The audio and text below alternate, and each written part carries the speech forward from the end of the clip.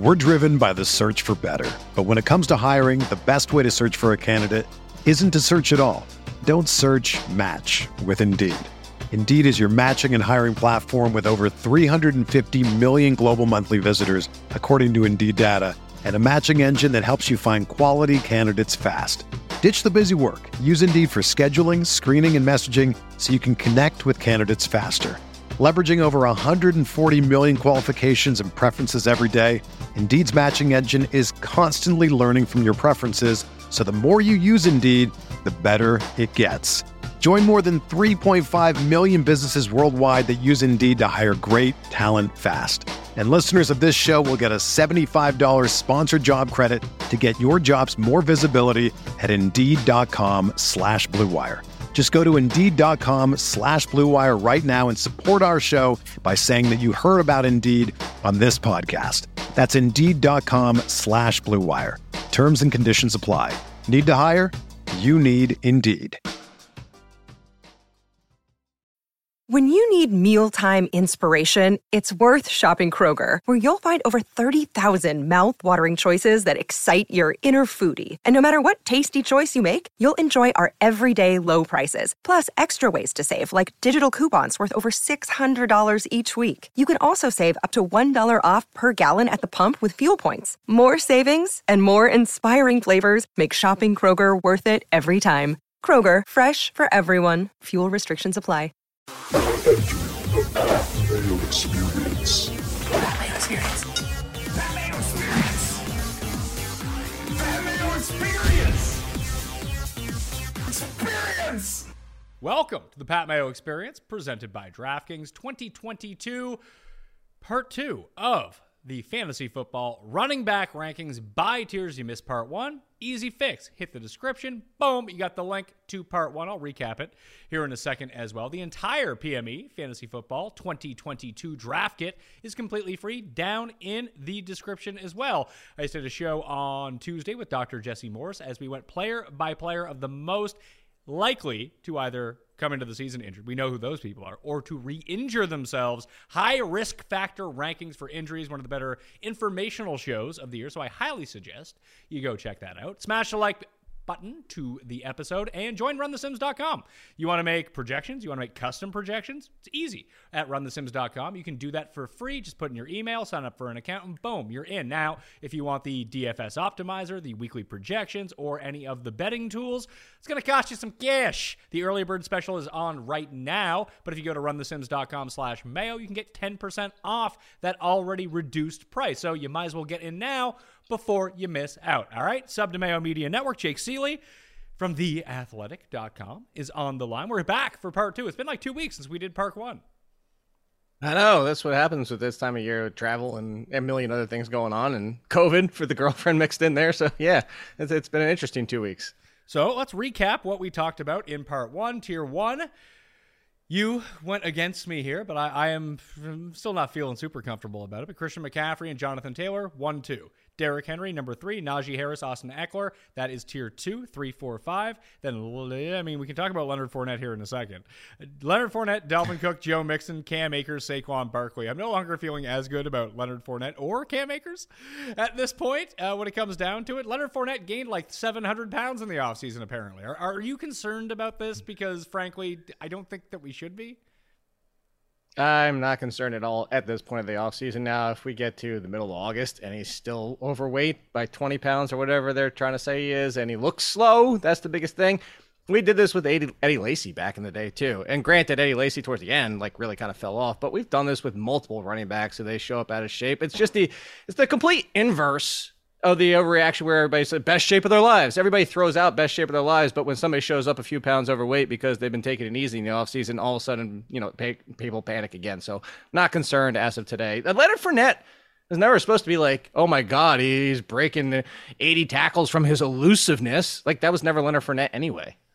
No, and as long as he is still the goal line back in Tampa Bay, he's going to score mucho touchdowns. So that would be very beneficial as I check. Yeah, apparently in fantasy football, that does mean a lot. So I guess we're going to have to stick with that for the moment. The Cam Akers stuff, it's more of an injury thing where, especially after talking to Dr. Morse about it. I'm just going to bump him down a spot. I'm going to put Saquon ahead of him. He's still going to be the bottom of my tier 3, and that's where we ended up at the end of last show. So we're on to tier 4 of running backs and how we want to draft these guys. I got a big tier of them, and I'm just going to list you some names. This is not the order. Obviously, we're going to place them into order. David Montgomery, DeAndre Swift, Nick Chubb, Aaron Jones, Alvin Kamara, Javonte Williams, James Conner, Ezekiel Elliott, Antonio Gibson, Breece Hall, J.K. Dobbins, Josh Jacobs, Travis Etienne, Elijah Mitchell, A.J. Dillon, Miles Sanders. We're probably past the point of whatever this tier is supposed to be at this moment, but how do we kick off the next tier? Because I feel like I'm higher on Aaron Jones than you are.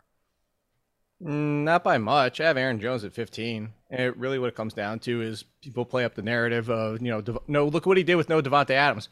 Yeah, and it's no Devontae Adams, and how many times do we talk about this back mid-season, like in games, like when somebody goes down, and it's like, look at what happened in the second half or the very next game. And a lot of times it's, defenses make adjustments for how teams play and how team players are used. It's not as egregious as baseball, but before everybody tunes out, it's a comparison to be made here. It's like when pitchers come into the league for the first time and they don't have a book on them, or hitters and vice versa, and then there's that adjustment, and then it comes back around. The NFL does the same thing. It's just a little quicker that we see in the NFL. So I'm saying I'm not putting too much weight into what Aaron Jones did with Devontae Adams, just like I'm not saying we've seen the games with Aaron Rodgers and no Devontae Adams, and that means Aaron Rodgers is going to be exactly as he was last year with no Devontae Adams for the entire season. I think that'd be foolish to do either of those things. My biggest concern for Aaron Jones has always been my biggest concern for Aaron Jones. Some years I've been right, some years I've been wrong, but that's why it's the touchdown variance, because he split so much of that backfield that he's touchdown reliant. He's not that much different from Leonard Fournette and Damian Harris and Ezekiel Elliott, except he sees a lot more passing game work, and he's a very talented running back. It's just the touchdown reliance is there. Now, could he see more work in the passing game with no Devontae Adams? Absolutely. But I think 15 is a fair spot. I still don't get why people want to put him inside the top 10, because even that year that he finished inside the top 5, it was all because of the volume of touchdowns, just like we're talking about with James Conner and Ezekiel Elliott, and nobody wants to put them up there.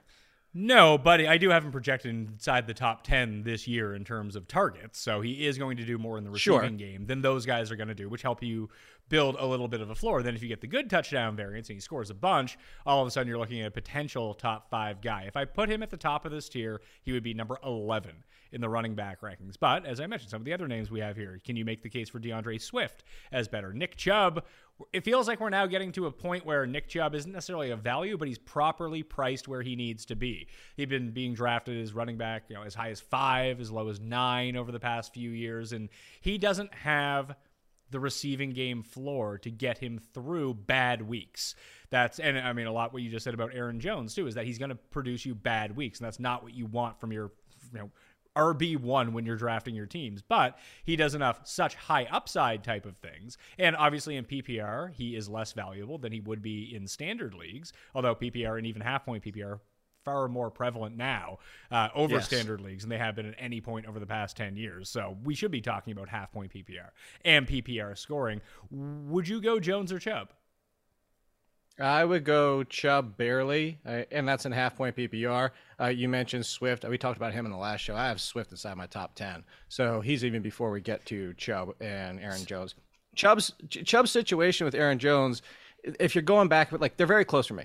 Chubb is, you just mentioned, the floor guy. Even in his down weeks, it's 6, 7, 8 points. He doesn't get a lot of 2 or 3s mixed in there, whether it's non-PPR or full-point PPR. He still sees the workload every single week, but you mentioned it, because of the lack of the passing game work, he's a little bit more likely to hit that floor than Aaron Jones is.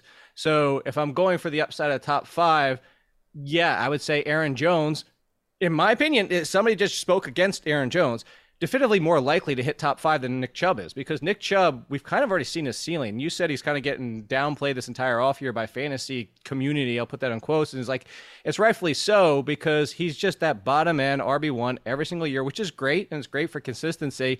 But he's just going to be there. He's going to be there all the time, because he's just not going to see that passing game work. So I'm okay with Nick Chubb. And to be honest with you, depending on how this plays out quarterback-wise, as we've discussed before, I'm not that concerned about Amari Cooper. I know we're not talking about wide receivers, but I do have a little bit of concern of the scoring potential for the offense, which would trickle down to Nick Chubb if it's Jacoby Brissett for the entire season. And then in that case, I would take Aaron Jones over Nick Chubb. I'm going to keep Jones ahead of Chubb at the moment. We did talk about Swift, but I didn't come to any sort of definite conclusion about where I wanted to place him in these rankings. He's another one where, I mean, even probably more so than Aaron Jones, he probably has a bit more volatility week to week, but we know what those peaks are going to be as long as he can remain getting his 5 to 9 targets per game. That's always going to be a very good week for DeAndre Swift. It's just how Dan Campbell coaches this offense, where it really does feel, and I mean, the numbers back it up as well, that sometimes when you look at snap counts or overall touches, I mean, DeAndre Swift will have 30 touches in one game. Then next week he has like 7. Like, I don't know if they know what they're doing, and that worries me with Detroit. And I think that's part of the, I've talked about on my podcast, and again, we're not talking wide receivers in other positions. I'm talking about Jared Goff's effect on Amon-Ra St. Brown and Williams once Williams is on the field, which might be week 1, might be towards the end of September, whatever it might be. TJ Hawkinson, how he fits into the mix. And I think it's not just Jared Goff. It's the stink of what you just said. It's the stink of the Lions and what Campbell does and what this offense has done for years.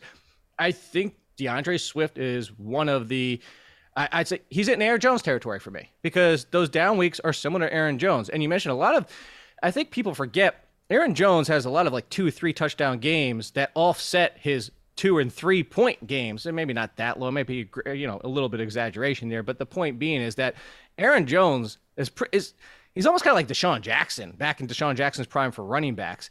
DeAndre Swift is very much in that similar mold, and now you're just coming down to DeAndre Swift versus Aaron Jones, which people will argue for Aaron Jones because he plays for the Packers, but I argue for DeAndre Swift because when given the opportunity last year, as much as Dan Campbell doesn't do the best with this offense, and this offense is not going to be the Packers, DeAndre Swift, as you just mentioned, he was inside the top 3 target-wise for running backs, and the share that he saw, I think, was either 1 or 2 when he was out there. He saw that workload consistently. Is he going to get 20 carries? No, but he's going to get 20 touches almost every single week? Yeah, and in that case, I'm going to take the running back with that upside, because I'd rather take the touches than try to bank on, okay, he's going to score twice as many touchdowns on the ground. Granted, Aaron Jones should with the Packers, but I'm just going to take those touches with Swift. The big thing is are the touches most definitely going to come? And that's where I worry about it, just even looking at the depth chart. I mean, the fact that I recognize the name of the 5th string running back on the Lions because he was just randomly used last year, that is the more concern with me. I know that Aaron Jones is in a split situation with A.J. Dillon, and they can both be productive fantasy players in that situation. It doesn't seem like there's a third guy who's going to come in and take away carries. But between Jamal Williams, when he's not hurt, they really did seem to prefer him out there in pass blocking situations. That was sort of the narrative, and it played out onto the field the first few weeks of the year. Then everyone just started getting hurt. Then you have Craig Reynolds. I don't even know if he'll end up being on the team. But the fact that I know his name is bad news for DeAndre Swift. See, I take it the opposite. I think the fact that, we talk about other systems and other teams, and Shanahan, he can make any running back good. And, we know the names of the 5th running back in San Francisco because Shanahan makes them all good, and he just has a magic wand when it comes to running backs. I take this as, look at the depth chart and look at the players that were productive last year, and let's be realistic about those players that were productive for the Lions. I'm not saying they're Shanahan-level running backs. I'm not saying they're starter-level running backs. I'm saying I think we might be underestimating the Lions' ability to have a productive run game no matter who's in there. And when we saw Swift in there, Swift was clearly superior to all the other running backs.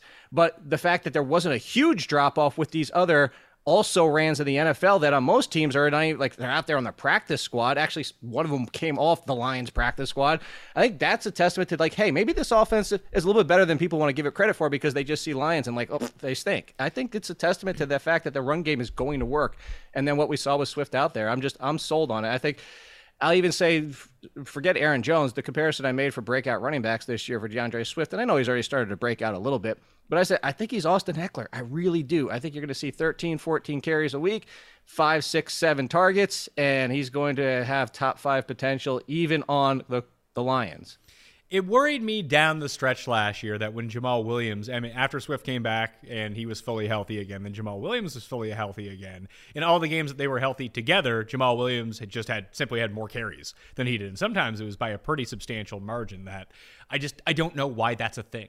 That's the part that I can't wrap my mind around. If you were presented with these options anyway, and it's not like a Melvin Gordon, Javonte Williams situation where Williams was a rookie, get in, learn the offense, where are we going? Nowhere really. And I get that the Lions weren't really going anywhere either, but why Jamal Williams? because he's solid. That's the really only. Sure, but DeAndre Swift in our minds, DeAndre Swift is good. Well, of course. Oh, he's exceptional in my mind. It really comes down to, coaches. We've done this before with other running backs in other situations, and I always bring up Lamar Miller. And in that case, the Miami Dolphins were right. Everybody wanted more touches for Lamar Miller, and then he got more touches and wasn't as good, wasn't as effective. So I don't think that's the case with DeAndre Swift. Nothing you're saying is wrong. Nothing like this is the downside of DeAndre Swift. The downside of DeAndre Swift is it's a complete committee for the entire year, or even a 50-50 split with Jamal Williams. And because it's the Lions offense and everything we just said, and if you told me 230 touches for Aaron Jones, 230 touches for DeAndre Swift, I'm going to take Aaron Jones. But what it comes down to is I think we saw the makings of what it could be with DeAndre Swift getting to like 280. Now, again, you could be right. What we've seen from this offense could happen, and that's the downside. DeAndre Swift's very close to Aaron Jones for me. It's Swift, Chubb, Jones, very close. I already said that I would drop Chubb behind Jones if it's Jacoby Brissett for the entire year.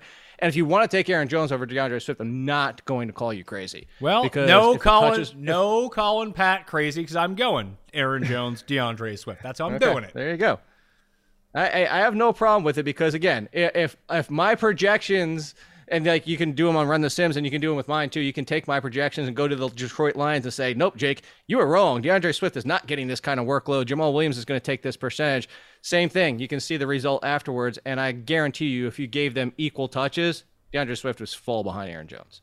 Yes, just based off the touchdown equity that comes along with Aaron Jones. Right. And that's pretty simple. I'm looking at our projections right now, like the standardized projections have Swift above by 2 points in half-point PPR. But you have to remember that season-long projections tend to play more to the median of what is going to happen, and they don't really consider the bottom 10, high 10, bottom 20, high 20 type outcomes. It's what is the most likely occurrence to happen in the middle. That's the projection. It doesn't really factor in the upside-downside part of this either. That's why we do the rankings and not just run projections. 100%. And that's why for mine, as well as I'm assuming yours, I have my rankings by projections, if you just want to sort them purely by points, and then I have my rankings, which don't sort, they're completely different sorted. So Aaron Jones, DeAndre Swift, they'll be number 1 and 2 of the next tier. We talked about Nick Chubb. Let's throw some other names out here that could be potentially a part of this tier. David Montgomery, not getting a whole lot of love. And I think that's everything we just talked about is why. Because the offense, you have an offense that's similar to the Ravens, which I keep mentioning. As a quick sidebar point here is, remember when you're going through projections and then teams like the Ravens and now the 49ers and the Bears, when you're talking about that backfield, you're like, oh, he'll get 50% of the backfield. That's not your typical 50% because you got to take 25% away for the quarterback running as much as he's going to. So you can't with the quarterback get 110% of rushing opportunities for a team. So you're already taking some of that away. The other part of it is I think this backfield is going to be a little bit more split. I don't think it's going to be the Broncos. And if I'm wrong, again, David Montgomery should be higher. But I think you're going to see a little bit more Herbert this year because we saw how good Herbert was. And I'm a fan of Khalil Herbert, so maybe I'm a little slanted in my opinion here. But I think Khalil Herbert showed that he has plenty of upside when there is no David Montgomery. And why run any running back? And I'm talking about all 32 teams. I don't care if it's Christian McCaffrey, and I don't care if your starting running back is James Conner. Why are you going to run somebody into the ground if the talent difference isn't that large? Would I take David Montgomery over Herbert? Yeah, but not by much. So could we see 55-45? Could we see a full-on Broncos? And I think you couple that with the Bears offense and how many touchdown opportunities are either running, even if David Montgomery got 300 touches, how many touchdown opportunities he's going to have.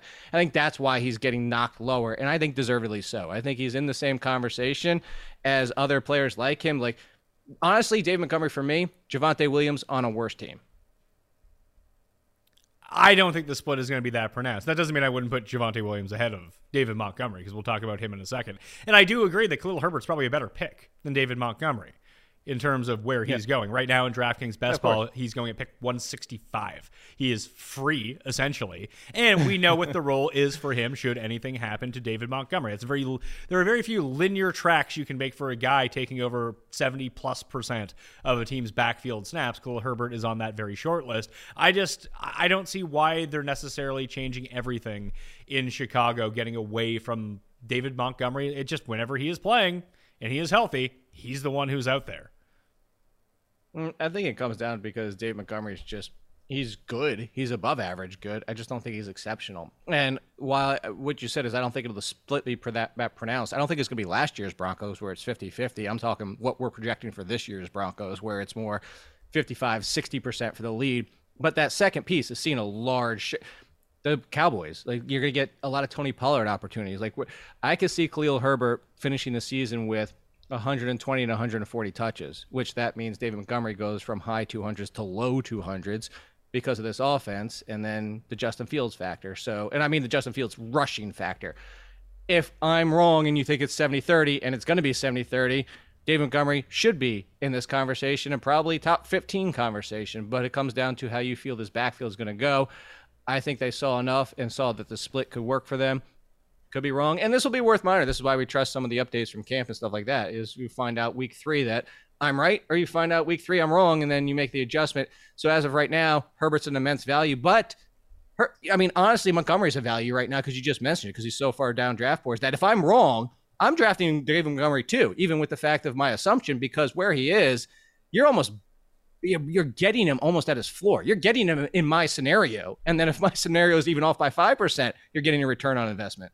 So, looking at, there's not really much of a track record that we can point to with Matt Eathespitch, who is the new head coach of the Chicago Bears. I mean, he's a defensive guy. That one. So he brings in Luke Getsy, who was the quarterback's coach and quarterback coordinator for Aaron Rodgers. I don't necessarily know if that means he's going to bring in the Packers backfield and the split just happens. They might just kind of roll out with what they have. And if you do have Justin Fields, who took an immense amount of hits last season, and not just from running around, he just was getting absolutely annihilated behind that defensive line. There's probably something to having David Montgomery out there to help with the protection. And that could be part of it, too. That offensive line is definitively the worst in the league. I mean, they just have somebody. Jenkins already got moved to the second unit, which whether or not that sticks. But it's one of those chicken or the egg arguments I saw somebody post on Twitter. Is it are they really drafting this poorly, or do the Bears just not know how to develop and produce offensive linemen? So whatever it can be, I think Sharp Football even ranked the Bears as dead last in the offensive line. So there's going to be a lot of hits either way. And if that's part of the equation, David Montgomery could be out there even more. But I will say this, Pat, I did an article, and then today is now wide receivers and tight ends. For fantasy correlation, for the percentage of pass plays that you're on the field, it's 0.011. Zero correlation for players. I'm not saying that you're not right, because plays is a huge opportunity. So just because you're out there on passing plays doesn't mean you're necessarily getting touches, even though you're out there for those. So very low correlation for that, but the play number is exceptionally high in correlation. So where you're right, if he's not out there for third down, that being Herbert, doesn't get any of those opportunities, he won't get more plays. But just being out there, I just wanted to make that for everybody out there. Just being out there on a pass play doesn't necessarily mean you're going to be a better fantasy player. Oh, no, I completely agree with that. But you also have to remember the offense that we're running here is that they're trying to disguise passing plays and trying to run RPOs. There is a lot of value to being on it. Really hard to score fantasy points from the bench, as I've heard. Unless you're Ben Roethlisberger or Shaq in that first episode of Shaq Versus, where Shaq was allowed to pick it off 6 by just being on the sidelines. Now, I don't know how they would have scored that officially, but that's Shaq Versus fantasy, Jake. That's so long ago. That is I think you might have 10% of your audience that remembers that. How long ago? When was Shaq Versus? Was that 2011? I was going to go earlier than that, so I could be wrong. I was thinking 2008. Honestly. 2009 it came out.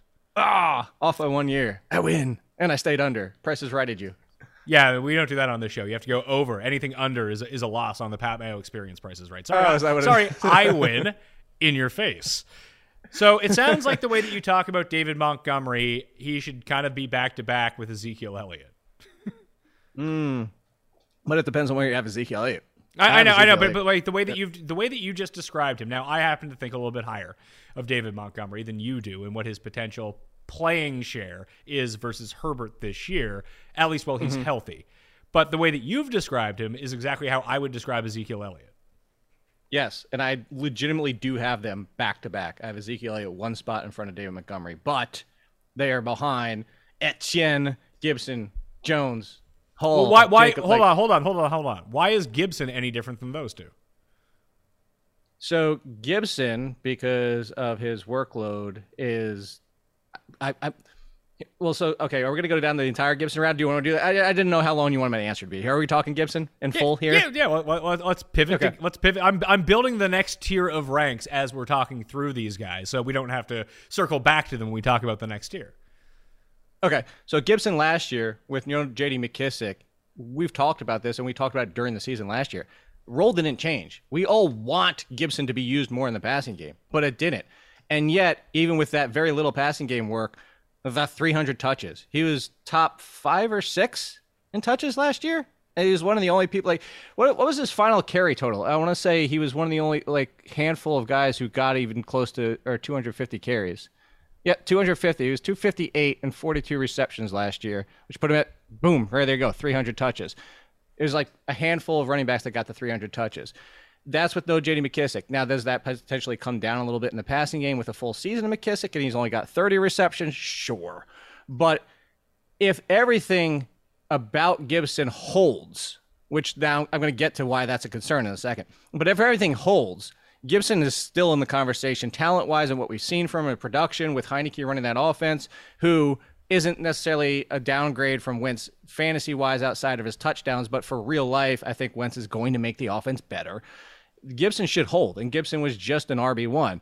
The downside for Gibson, where I'll say, is not even related to McKissic. It's the Brian Robinson drafting, and if these reports that they're concerned about Gibson at the goal line because of his fumbles and because of his inconsistency now is turning into a timeshare. But I think the Gibson talent should hold off, and that's, again, this is now where you come into how do you feel about this backfield? Do you feel like Gibson's going to get his 250 carries again?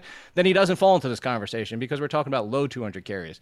If you think Brian Robinson's a significant threat, which could happen, then yes, you are right. Gibson should be in this same conversation.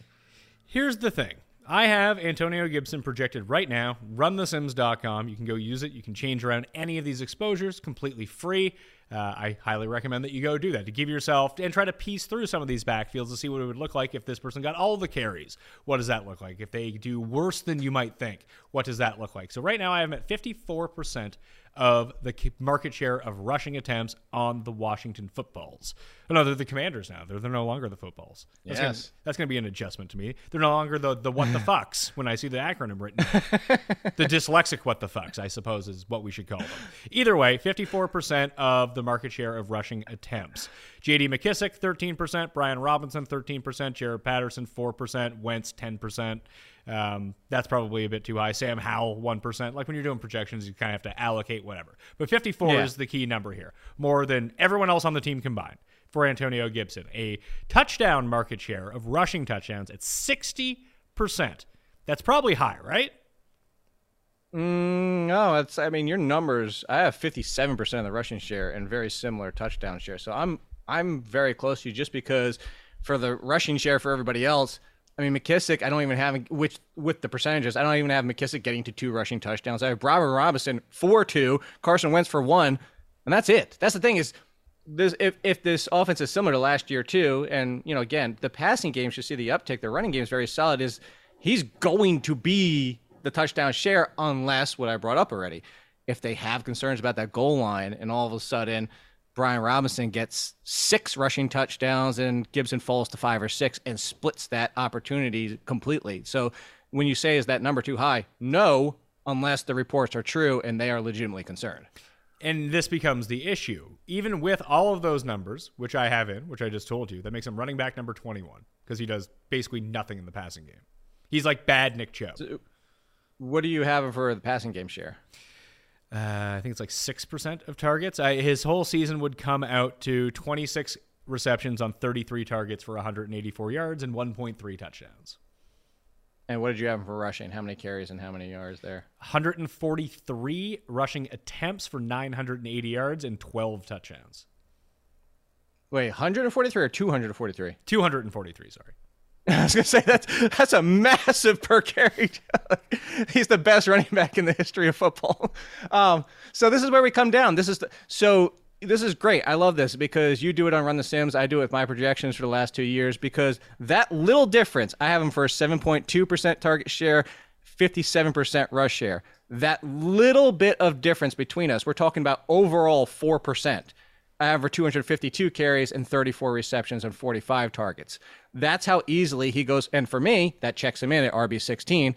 That little bit of difference can drop him down to RB21. So I think this is a really good example of just how small of a change in a backfield you can have a running back drop an entire half to a full tier. And I think that's why doing this in tiers is especially important, because that little tick wouldn't move him out of a tier. It just means he's in the tier with all those guys that are right around him, which by projections include, Run the Simpsons down on Barkley. I'm higher than Barkley. Barkley would be in that tier, but Zeke, Cordero Patterson, Josh Jacobs, Alvin Kamara, not knowing what his suspension is, A.J. Dillon, J.K. Dobbins, Elijah Mitchell, that tier of running back is where he is right now situated. I would be higher on Montgomery than I am on Antonio Gibson, but would I take that the upside of Antonio Gibson is better than the upside of Zeke? I think I might. Yeah, I'm with you on that. But I do feel like I don't want either of those guys. So I think Gibson's going to be interesting to see, because Gibson's downside we just laid out. But even Gibson's downside, is it going to be much more than what you have? You are on the lower end, and I feel like I'm in the reasonable end. I think some people out there are still on the optimistic. Brian Robinson's a non-factor as a rookie, and this is just Antonio Gibson, J.D. McKissick, and Brian Robinson gets 5%, like a lot of third running backs get. And I think those are the people out there that are still champion for, RB1 conversation. Antonio Gibson is going to still be great. Everybody's panicking too much. Shut the hell up, blah, blah, blah. And it seems to be the other camp is, no, this is worrisome, 50% at best. Get the hell away, blah. And there seems to be very little middle ground.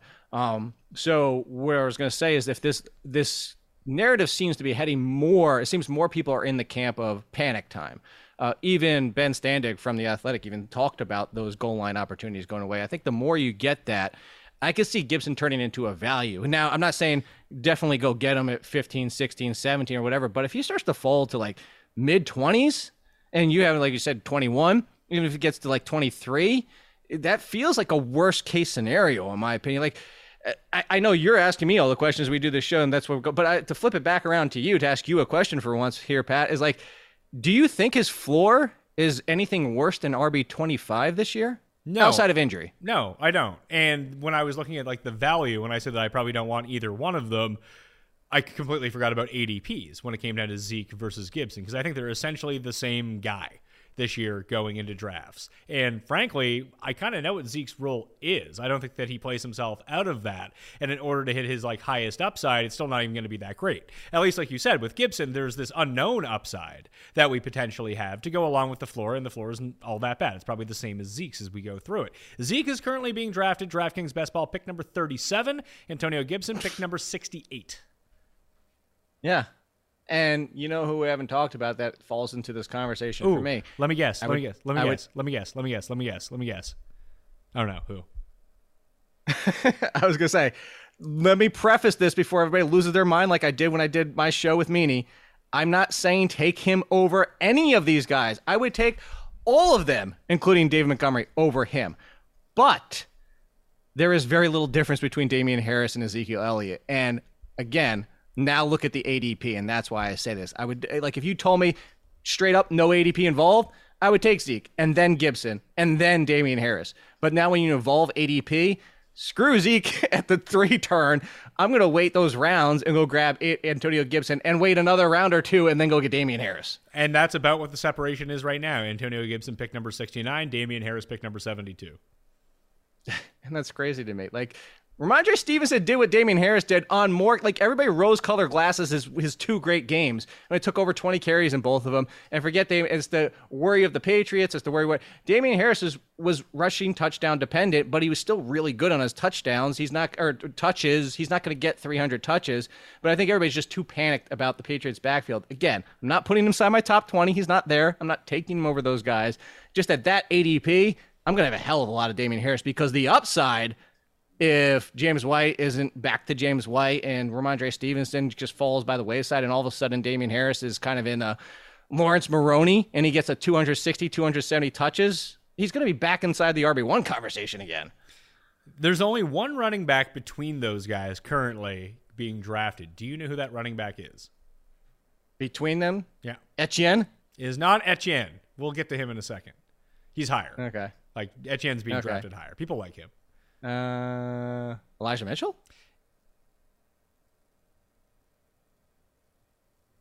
A.J. Dillon.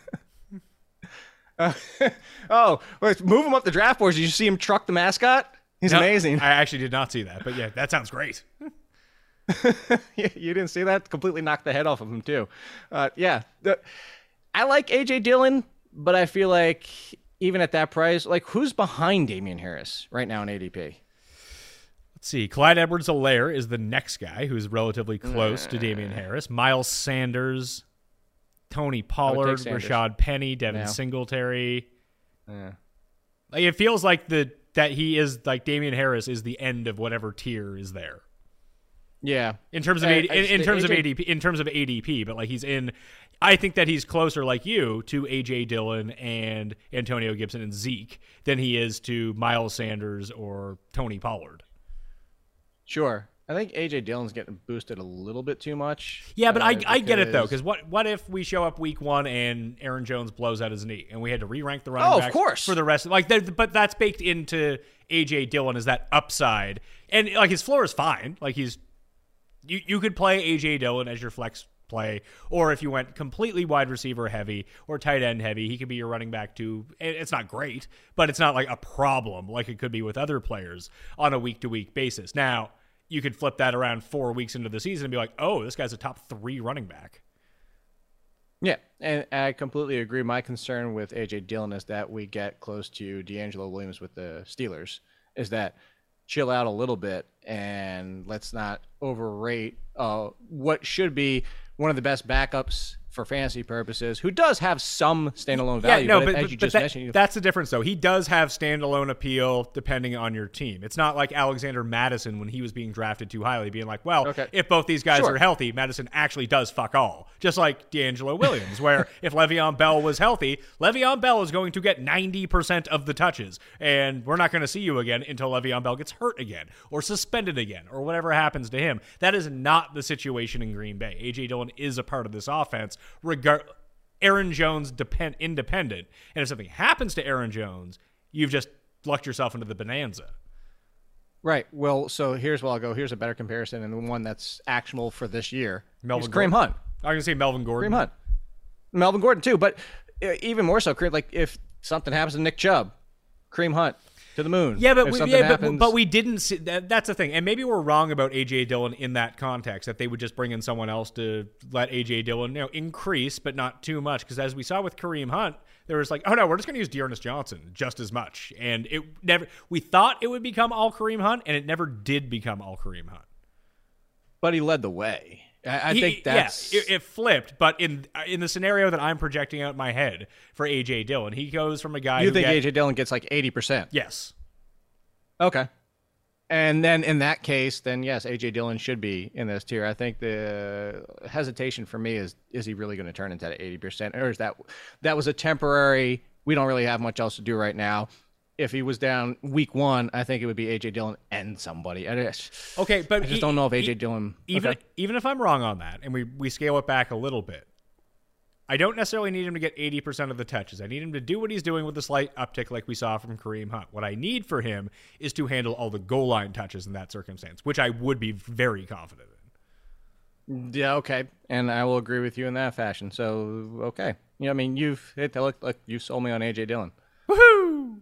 And we kind of bypassed all the guys who need to be a part of Tier 4, which we initially... We've basically built Tier 5 as we've gone along. I got to bump up Damian Harris here. Is Kareem Hunt a part of that tier? Just very casually? Yeah, I would say at the lower end, just because everything we just laid out. We talked about it. Or is he a part of... I mean, there's other guys that we could potentially throw into this tier or the tier above, but like he's a name. Like, would you rather have Kareem Hunt or Clyde Edwards-Helaire? I think I'd rather have Kareem Hunt. I'd rather have Edwards-Helaire. Really? But not by much. But he stinks. Look, he sucks. That's a problem. But that's why. So let's play this out. Let's actually play it out. He plays 16 games. It's like, oh yeah, he fucking sucks. No, what I was going to say, let's play it out from, we have a 2-year sample. This is so, I talk about the perception all the time. You and I talk about this ad nauseum. I like to do my last year's trash article because people get pissed off and whatever. Clyde Edwards-Helaire is actually, like, crazy comparison here. He's actually similar to Baker Mayfield in the fact that people overrated the reality of him so unbelievably much that just being good make people say he sucks. Yeah, and, but there is a bonus to this. Him being bad led to me being able to have Najee Harris at a value in every league last year, and it really worked out well. Sure, and I'm with you too, is because you know how I felt about Clyde Edwards-Helaire when they drafted him, and I was like, take him in the third round, and then we have the sit out from that whole COVID situation, which we all know at the time, and then all of a sudden with no Damian, everybody's like, oh, first round, and I was even saying, like, chill out, let's relax, he's not that great, because it's going to be a split backfield for him at best, but is it split 50-50? Not at best. Best case scenario, and that's why I say let's talk through this. Best case scenario, Clyde Edwards-Helaire falls into like an Austin Eckler, maybe not quite as much passing game work, but falls into that 13 to 16 touches on average and necessarily doesn't need a lot of the goal line work, and that's the biggest concern with him because he sucks. That's where he does. He went 1 for 7 that first game and then barely got any opportunities for the rest of the year because they're like, nope, you cannot run at the goal line. You stink. You got smashed 3 times in a row, 6 times in one game. You're done. So he's never going to be that guy. But can he be 13 to 16 passing game work in one of the best offenses in the league? And then Ronald Jones as a complementary piece? Absolutely. And that's why I would take the upside of Clyde Edwards-Helaire, because in that scenario, even with not 300 touches, maybe not even 260 touches, he's still going to be a solid RB2, not in the flex conversation. The downside is if he's the complementary piece to Ronald Jones. I think we are overlooking what I think is a very key piece to all of this was the re-signing of Jerick McKinnon and what that does to Clyde Edwards-Helaire's passing game work. Because they preferred McKinnon at the end of last year. They did, but at the same time, how many times have you done McKinnon? I'm not too concerned about Jerick McKinnon, but I'm concerned about him. This isn't just a split. It's actually a 3-way split. And now we're in just a pure... Okay. I just worry that... I think Clyde Edwards-Helaire is going to have games where he's a top 10 running back. But most weeks when you start him, you're never going to know which game it's going to be, and he can leave you with like zeros in your lineup. And I don't want any part of that. Well, so here, I'll give you what I have. I only have him for 156 carries because I have Ronald Jones that involved. And I only have him for 37 receptions. Now, if you think that's high, but I don't think 37 receptions is that high. Okay, so I have him for I have him for 154 carries and 28 receptions. So we're off by 9 receptions? Yeah, and that makes him that makes him running back number 31 by projections, and I'm actually lower than him than that. Okay, so I check in at 28 right there neck and neck with A.J. Dillon. And I would just much rather have A.J. Dillon. Okay. I think for that scenario, I'd rather have Clyde Edwards-Helaire because the upside is greater if we're significantly wrong. No, the upside isn't greater. Yeah. Because you know what the path is to the upside for A.J. Dillon. No. And that involves an injury. Yeah, but what's the upside? And this has to involve injury too. There's no way it's like, oh yeah, you're the guy. Here are the keys. It's not happening. No. We don't have to involve injury because if we go back to it and Ronald Jones isn't why is all of a sudden Ronald Jones the greatest running back to ever come to Kansas City? I don't care. I don't care about Ronald Jones. I just care that he's going to play 30% of the snaps. And I care that Jerick is going to play. Point. But I care that Jerick is going to play 15 to 20% because they will. No, because I have no problem with your Jerick. My issue is with Ronald Jones. I even mentioned I have him for 140 carries right now. I have him that involved right now. If we're wrong about that, and Ronald Jones still stinks even with the Chiefs, and the Chiefs are like, you stink, buddy. You're getting 12%.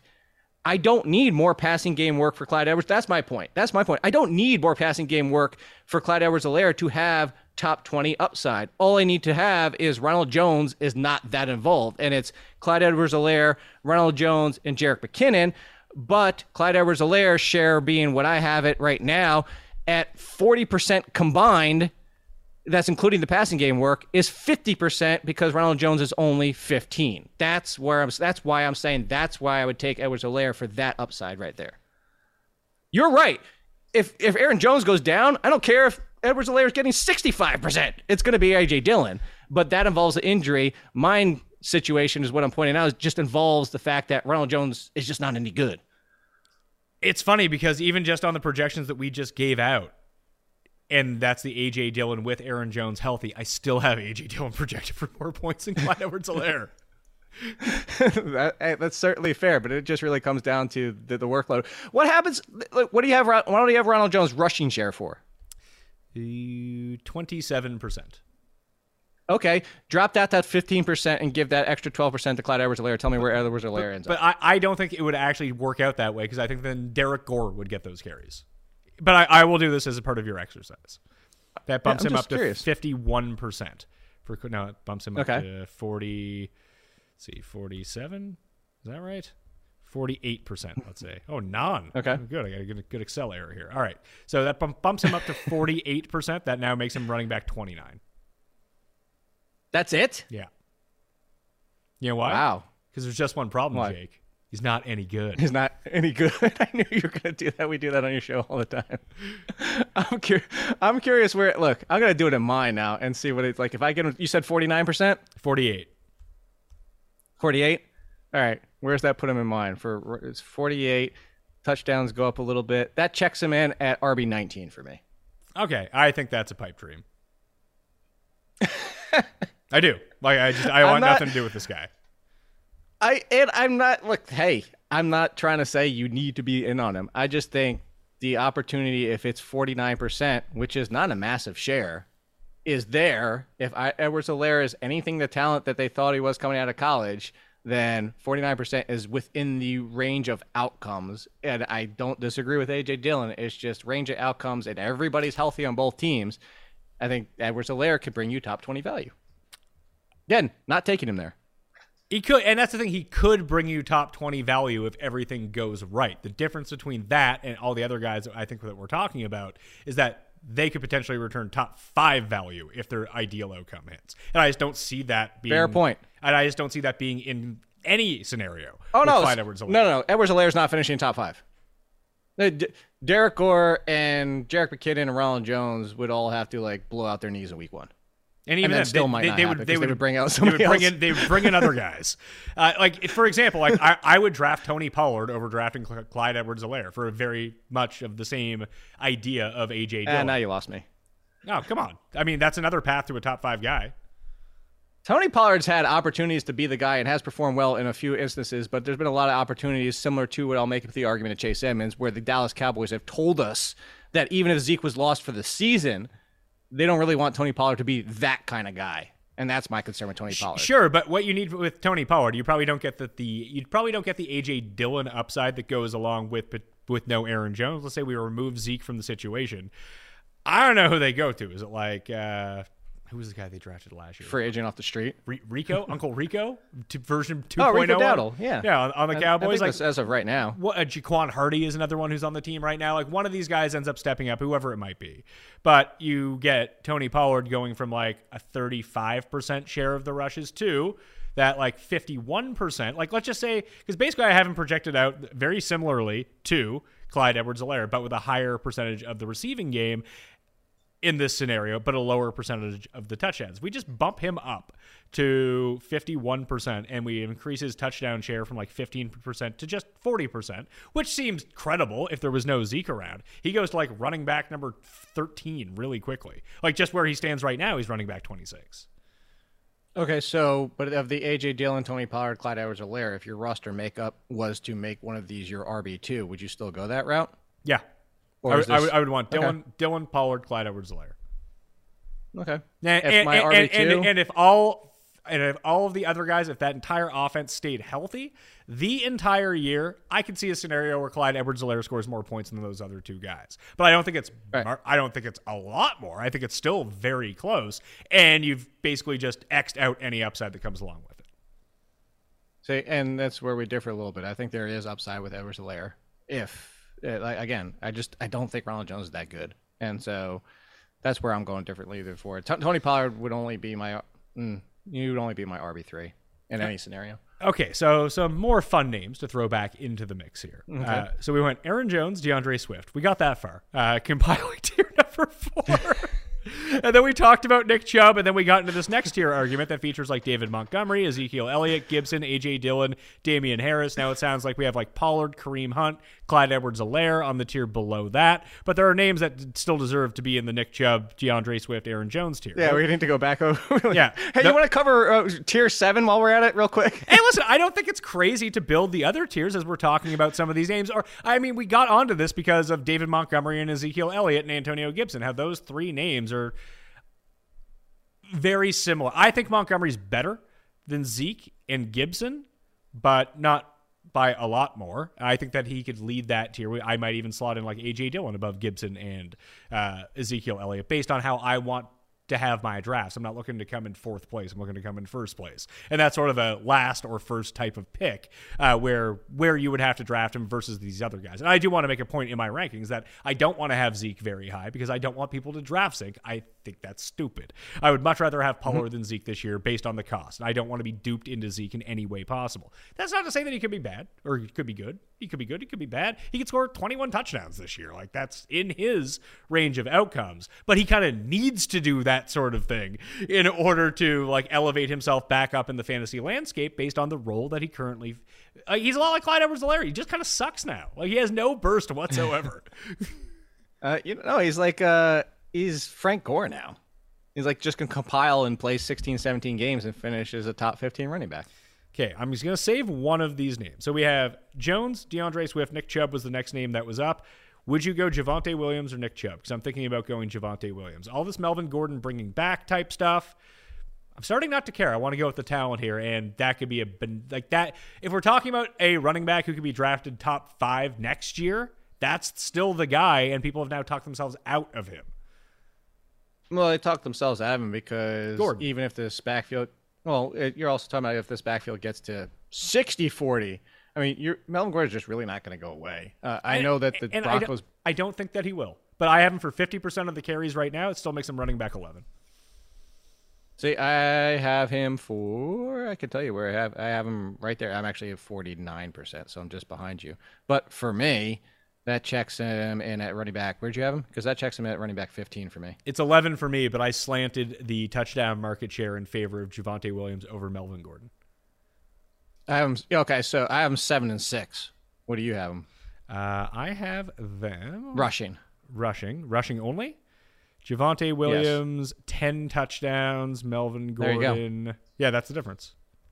That's the difference right there. And I have Melvin Gordon 7.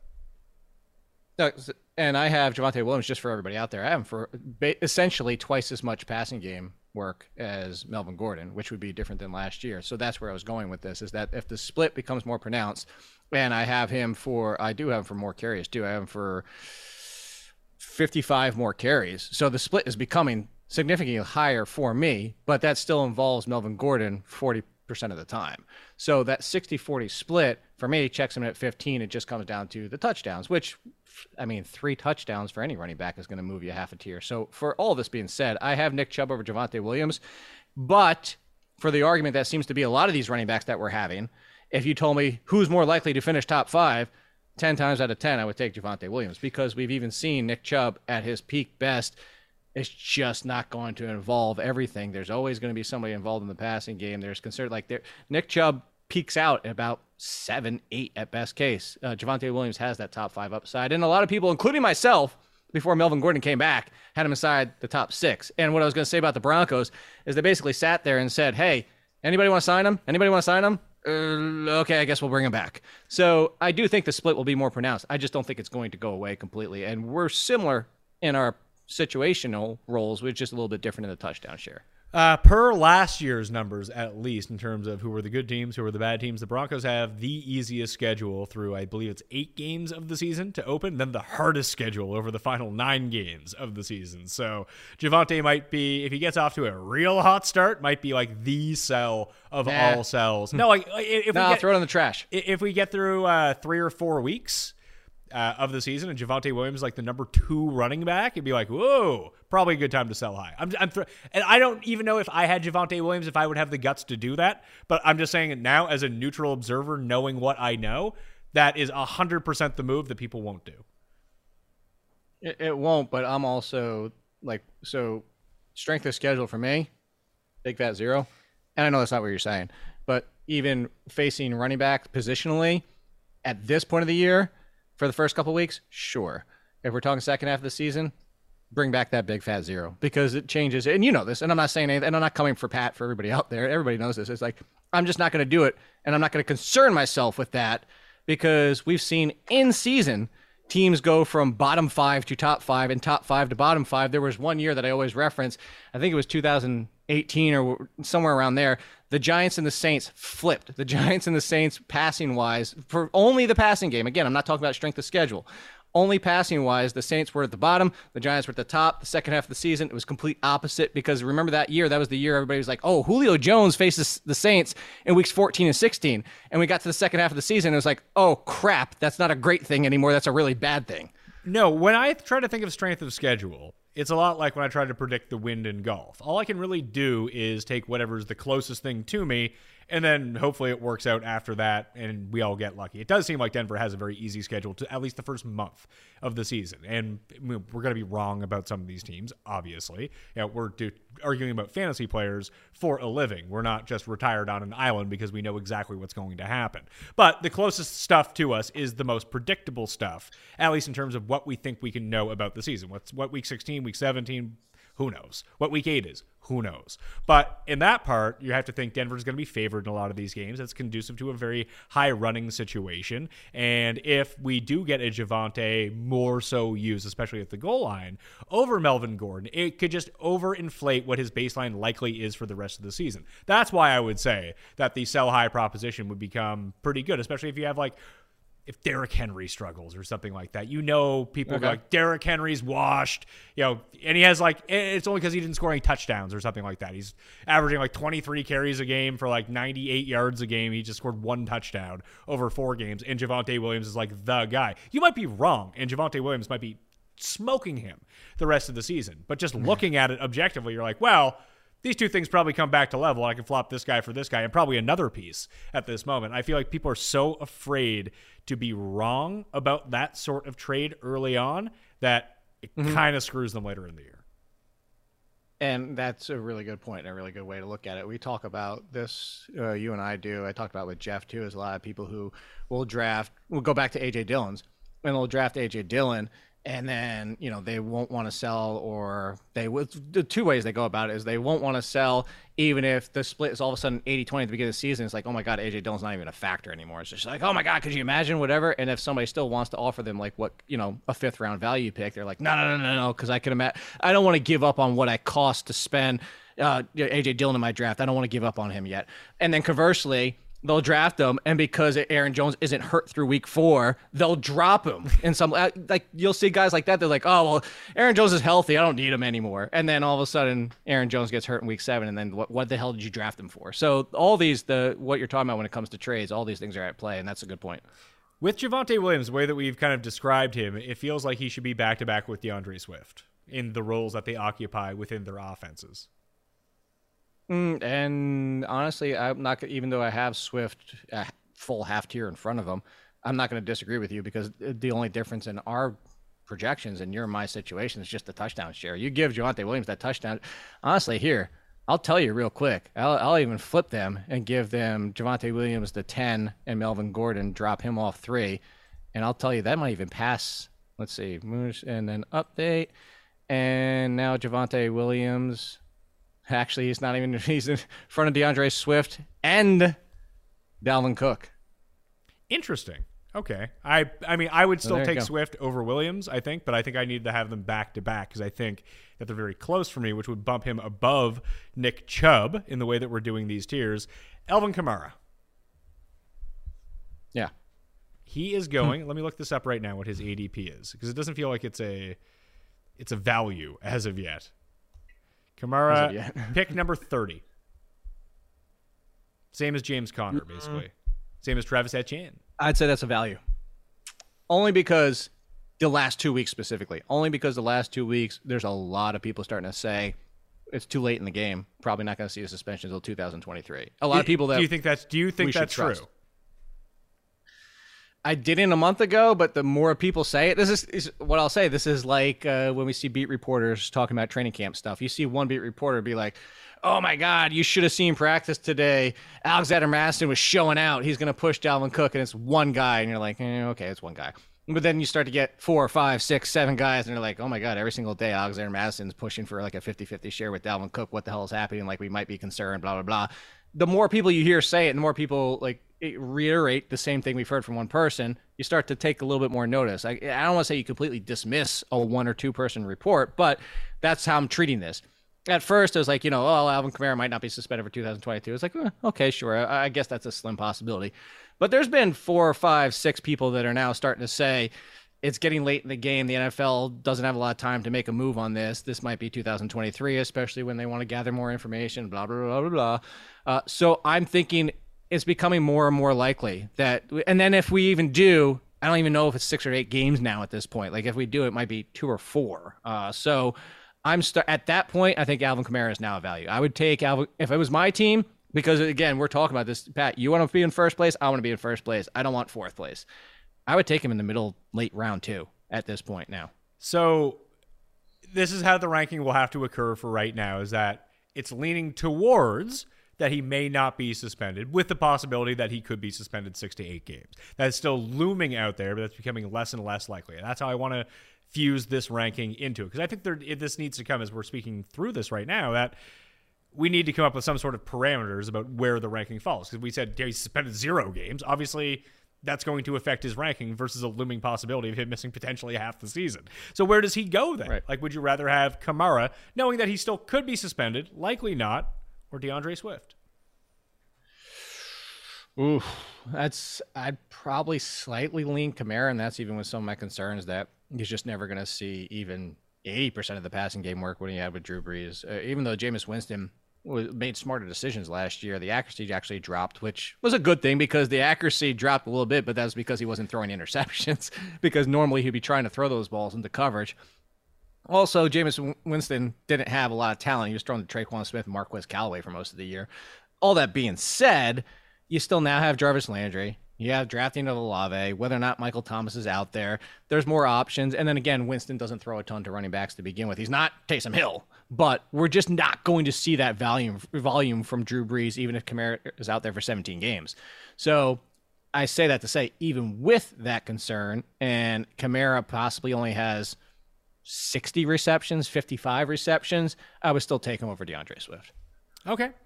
So he kind of bumps up to the top of this tier then. Like, is he a part? Should he be a part of the Saquon, Joe Mixon, Cam Akers tier, or is he the lead of the Aaron Jones, DeAndre Swift tier?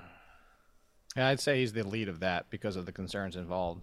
Even if he played 17 games, I just don't know that Kamara is ever going to be what we saw with Drew Brees again. Like just looking at rightfully so. Just looking at the targets from last year to begin the year, 4.640 before he went 8.11, 4.7. Then even to end the year, 2.646. Like that's not cutting it for what we expect from him. And he ran poorly on touchdowns. Like that should be said. He only had 4 rushing touchdowns last year on 240 carries. That seems unlikely to happen again. It should be more than that. Right. Yeah, well, but then if you look at Alvin Kamara's career, especially for our fantasy value purposes, he's the epitome of touchdown reliance, and it's been all over the map. Yeah, until that 1 week when he scores 6, and you're like, ooh, here we go. I won DraftKings. Thank you. Thanks, Alvin. Thanks for showing up. All right, so we bumped him to the top. That leaves us with 3 more names I want to get through before we get out of here. And then we'll wrap everything up in part 3 of this show. Again, hit the description for the entire draft kit. And I want to do these in longer form so we can really hash out why we like these guys versus other guys, so it makes sense to people. And then other people just look at a list and be like, but I don't understand why you have this guy here. No, you should have watched the shows. We're talking through it. James Conner, Breece Hall, Travis Etienne. The more and more I hear about James Robinson, the more and more I'm really digging Etienne here. Well, because what is James Robinson coming back from? The thing that Cam Akers is never supposed to have come back from in the time that he did, and he's the outlier. So, and Cam Akers really came back for 3 weeks and just had another 8 months off. James Robinson has just the 8 months off.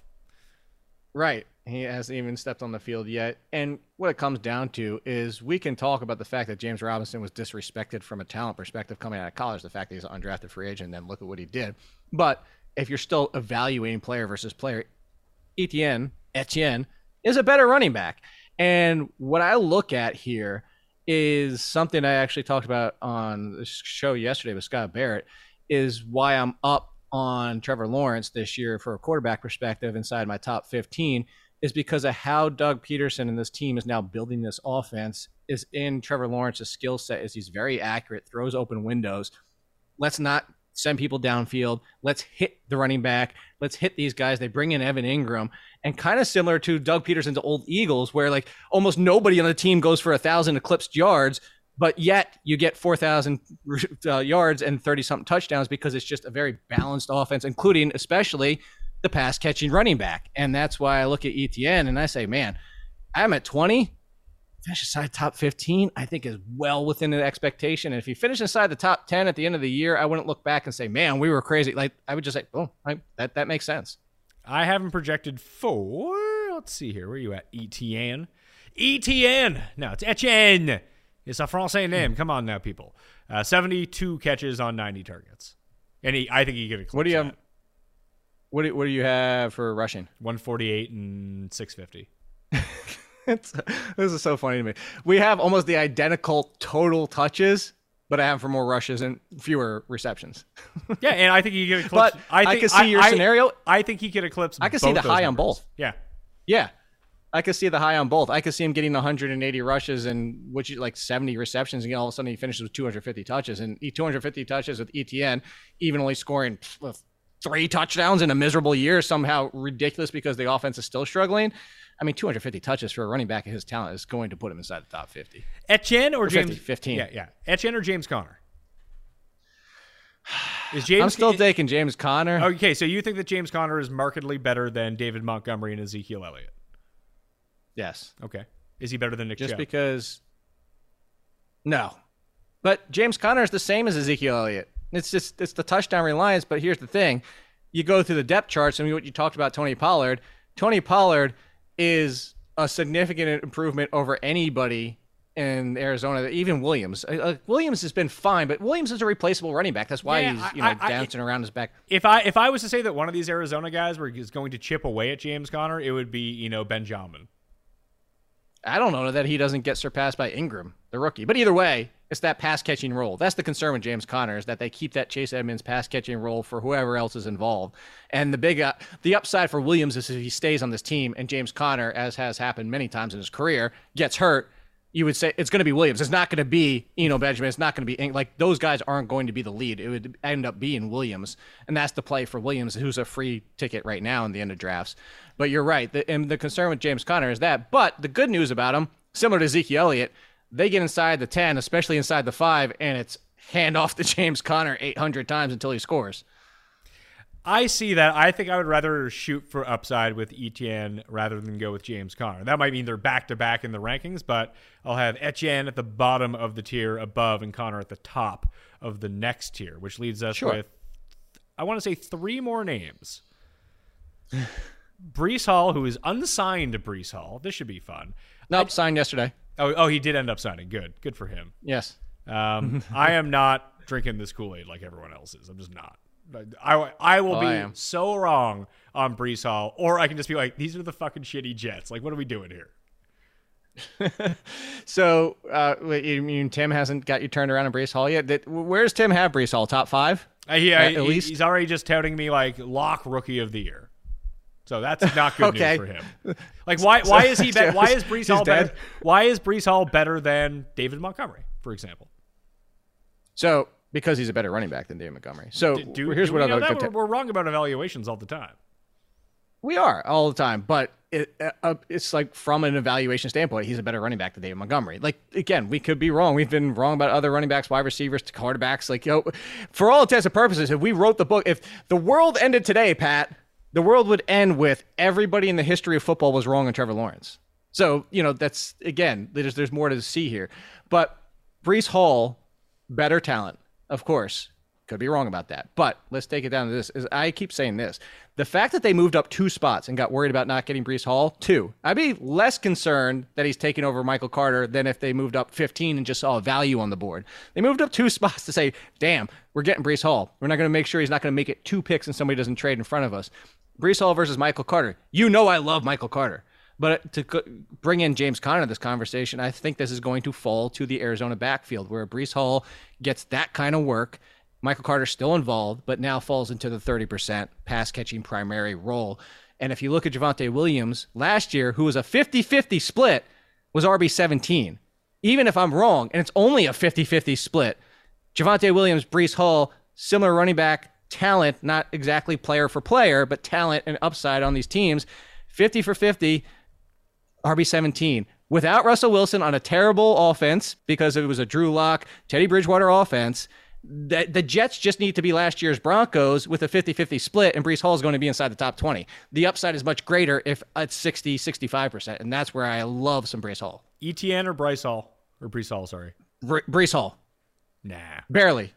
Pass for me on that one. But I can round out this other tier with Breece Hall rather than ETN. Well, I mean, you do have me hesitating now that you said he's a lock for Rookie of the Year by Tim. I mean, that immediately right there should point enormous concern for everybody. I think people are too low on Josh Jacobs this year. They're factoring in way too much what Kenyon Drake is going to do into this offense. I don't believe that Josh McDaniels is going to run the Belichick type of offense. Josh Jacobs is their best back. And when he started being utilized in the passing game last year, he was actually quite good from a fantasy perspective. He's not on that tier 4. He's the tier 5 with Connor, Montgomery, and Elliott, but I think that he is the lead of that tier. I actually like him more than I like James Conner based on what I think that role is going to be, which leaves us with only one name left to put in. Hold on. Completely agree with you on Josh Jacobs, because the other thing I was going to say is Kenyon Drake, that was the Gruden thing. Gruden wanted Drake, and as soon as Gruden was gone, Drake's opportunities were mostly gone too. So yeah, 100% agree with you on that one. Who's the last one? You know what? I'm going to split up that tier. I'll tell you how I've split up this tier. I felt like that tier 4 was too big. It's going to be tier 4 and tier 5. I'm going to mesh in the top of the other tier. Who haven't we mentioned? Dobbins? Dobbins, who I'm out. Don't want him. I was very solidly, supremely in on J.K. Dobbins. This is one where I say the more people who say it, I'm going to start paying attention. It was kind of floated a month or two ago. It was like, hey, just so you know, the reports have Gus Edwards ahead of J.K. Dobbins. You know, make sure you're paying attention. And then it started getting more aggressive. And now it's like, ooh, J.K. Dobbins isn't even getting on the field yet, but Gus Edwards is. And we get more and more. And I know Rappaport got blasted by Dobbins and he called him out and like whatever. But it's like, it's including inside injuries. It's including Dr. Chat. Like, everybody is starting to say J.K. Dobbins is a concern for week 1. And this is from somebody who loves some J.K. Dobbins. He's in my top 5 breakout running backs article. I'm hesitant as you are. I moved him to, I initially had J.K. Dobbins right there with like Aaron Jones, Antonio Gibson, Josh Jacobs. Like I had him in that group. Now for me, he's even behind Damian Harris. He will be behind Damian Harris for me as well. I'm just looking at this roster, and it's kind of hilarious to think that this is the year that Mike Davis is actually the good fantasy player. Oh my God, don't. You remember the years? Remember the years where you said it and you were right, and it was always draft the third Ravens running back. It was always draft like the biggest scrub, but who's old that the Ravens have, and it always inevitably Justin Forsett for the championship. Yeah, Alanis Forsett always came through for you. And just looking at this roster, Mike Davis is that guy, and there'll be no rhyme or reason, and you'll see like Justice Hill come back in. He'll look great, but like, no. We need to give Mike Davis like 17 touches in this game. Don't worry about it. Because that's what the Ravens do. Understanding what certain coaching staffs do, people don't factor that into anything. It's like, well, he's not very good. And I know I just said that about Clyde Edwards-Helaire, but at least we have a proven track record of him not being used in the best possible case way because he's not very good. There's a reason that they keep bringing in other players with him. With the Ravens, it's going to go Gus Edwards, J.K. Dobbins, then Mike Davis. J.K. Dobbins might not start the year, and when I talked to Dr. Morse, Dobbins and Edwards were 2 of the highest 5 running backs this season for re-injury, if it was going to happen, based on the injuries they sustained in the timetables. Who's that leave? Mike Davis for no apparent reason. Last year, Tyson Williams looked so much better than Le'Veon Bell and Devonta Freeman. Who'd they use, Jake? Who'd they use? I was just going to say, if we could flash back to drafts last year, 5th, 6th round of people drafting Mike Davis and tell them at that moment, watch them make the pick, myself included, in 6th round in a lot of places. Horrible. And told you in your face, as soon as you made that pick, this is going to be a trash pick. You're going to want to drop the guy. But next year, he's going to be an RB1. You would be like flashing F-bombs all over the place. Just saying that's how this is going to turn out. So let's recap the tiers. here's what we got after adjusting around guys at. I'm trying to think if anybody might get cut from a team somewhere that can end up on the Ravens. Oh, 100%. And it'll be like someone who like sucks. It'll be like Raheem Mostert. Like Sony Michel doesn't make the Miami Dolphins because they have 8,000 running backs, and Michel comes over and all of a sudden runs for 1,200 yards and 10 touchdowns. That is very much in the realm of possibility. I'm not against that happening. So Savon Ahmed, and the Dolphins cut him instead. Oh, he seems like a perfect Raven. Oh, I can't catch. Okay, well, you can be on the Ravens, no problem. McCaffrey, Jonathan Taylor, Derrick Henry, Najee Harris, Austin Eckler. Those are the top 5. Fournette, Cook, Mixon, Barkley, Akers. That's the next 5. That's tier 3. Tier 4, Kamara, Aaron Jones, Swift, Javonte Williams, Nick Chubb. Tier 5, Travis Etienne, Breece Hall, Josh Jacobs, James Conner, David Montgomery. Tier 6, and this is still a bit iffy because I have Zeke, Antonio Gibson, AJ Dillon, Hot Fire, and Damian Harris. I think I would actually draft Dillon and Damian Harris over Zeke. I'm moving Zeke to the back of this tier. I don't fucking want Zeke. No, thank you, Zeke.